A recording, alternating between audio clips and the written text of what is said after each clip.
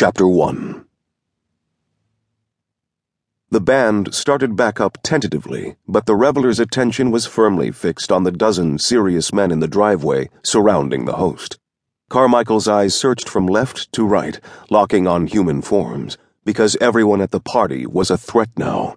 A congressman from Nevada, a prosecutor from Virginia, a horse breeder from Kentucky, the co-owner of a fashion magazine on Fifth Avenue, caterers, musicians, and an event organizer standing by the pool with his hands on his hips, gaping at the armed Neanderthals destroying the mood of this glorious spring garden social.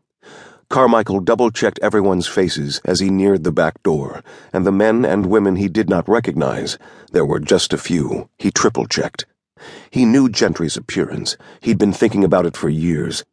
But he also knew the man could disguise himself better than anyone he'd ever known. When he was inside and completely surrounded by his detail, he stood there a moment, breathing heavily. He remembered he was still holding the phone to his ear. He said, "We're sure?" Mays replied in a clipped, efficient tone. "Israelis tracked him to a freighter that embarked from Lisbon 8 days ago. It's now anchored in the Chesapeake Bay just west of Easton.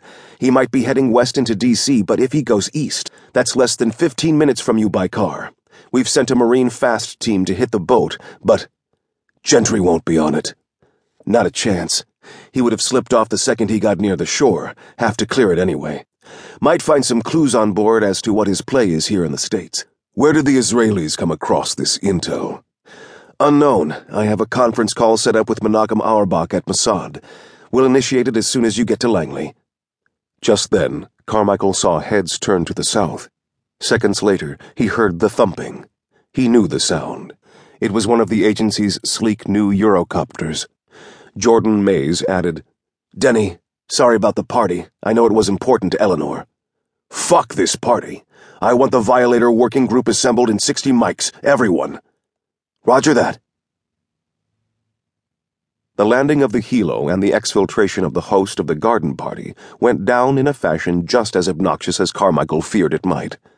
He'd spend the rest of his life explaining this moment away to his wife's friends, but the fallout wasn't even on his radar now.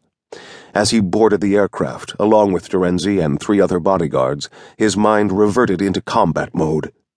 Carmichael had fought as a lieutenant in Vietnam, as a lieutenant colonel in Lebanon and Grenada, and as a CIA officer against the Russians in Afghanistan. He'd halo-jumped into Panama, jetted into the Balkans, dune-buggied into Iraq, and helicoptered back into Afghanistan 20 years after his first visit. Denny knew combat, and he knew how to push everything extraneous out of his mind, leaving it solely committed to the utter simplicity of kill or be killed. This was his mindset now. The helo took off towards the south, leaving the party behind as it rose over misty, rolling farmland. The pilot pushed the cyclic forward and then twisted the throttle to pick up speed in the cold air. Carmichael ordered Mays to hold the line. Then he moved to a seat just behind the flight crew and put on a set of headphones. Pulling the microphone down over his lips, he tapped the pilot on his shoulder. The man turned back to him. "Yes, sir?" "You have countermeasures on board?" The pilot seemed surprised by the question. He glanced to his co-pilot, then back to the windscreen in front of him. "Yes, sir. Chaff and flares." Denny said, "Be prepared to employ them. I want your head on a swivel." The co-pilot spoke up, unsure. "We were rushed into this, anything you can tell us about what we're up against would be helpful."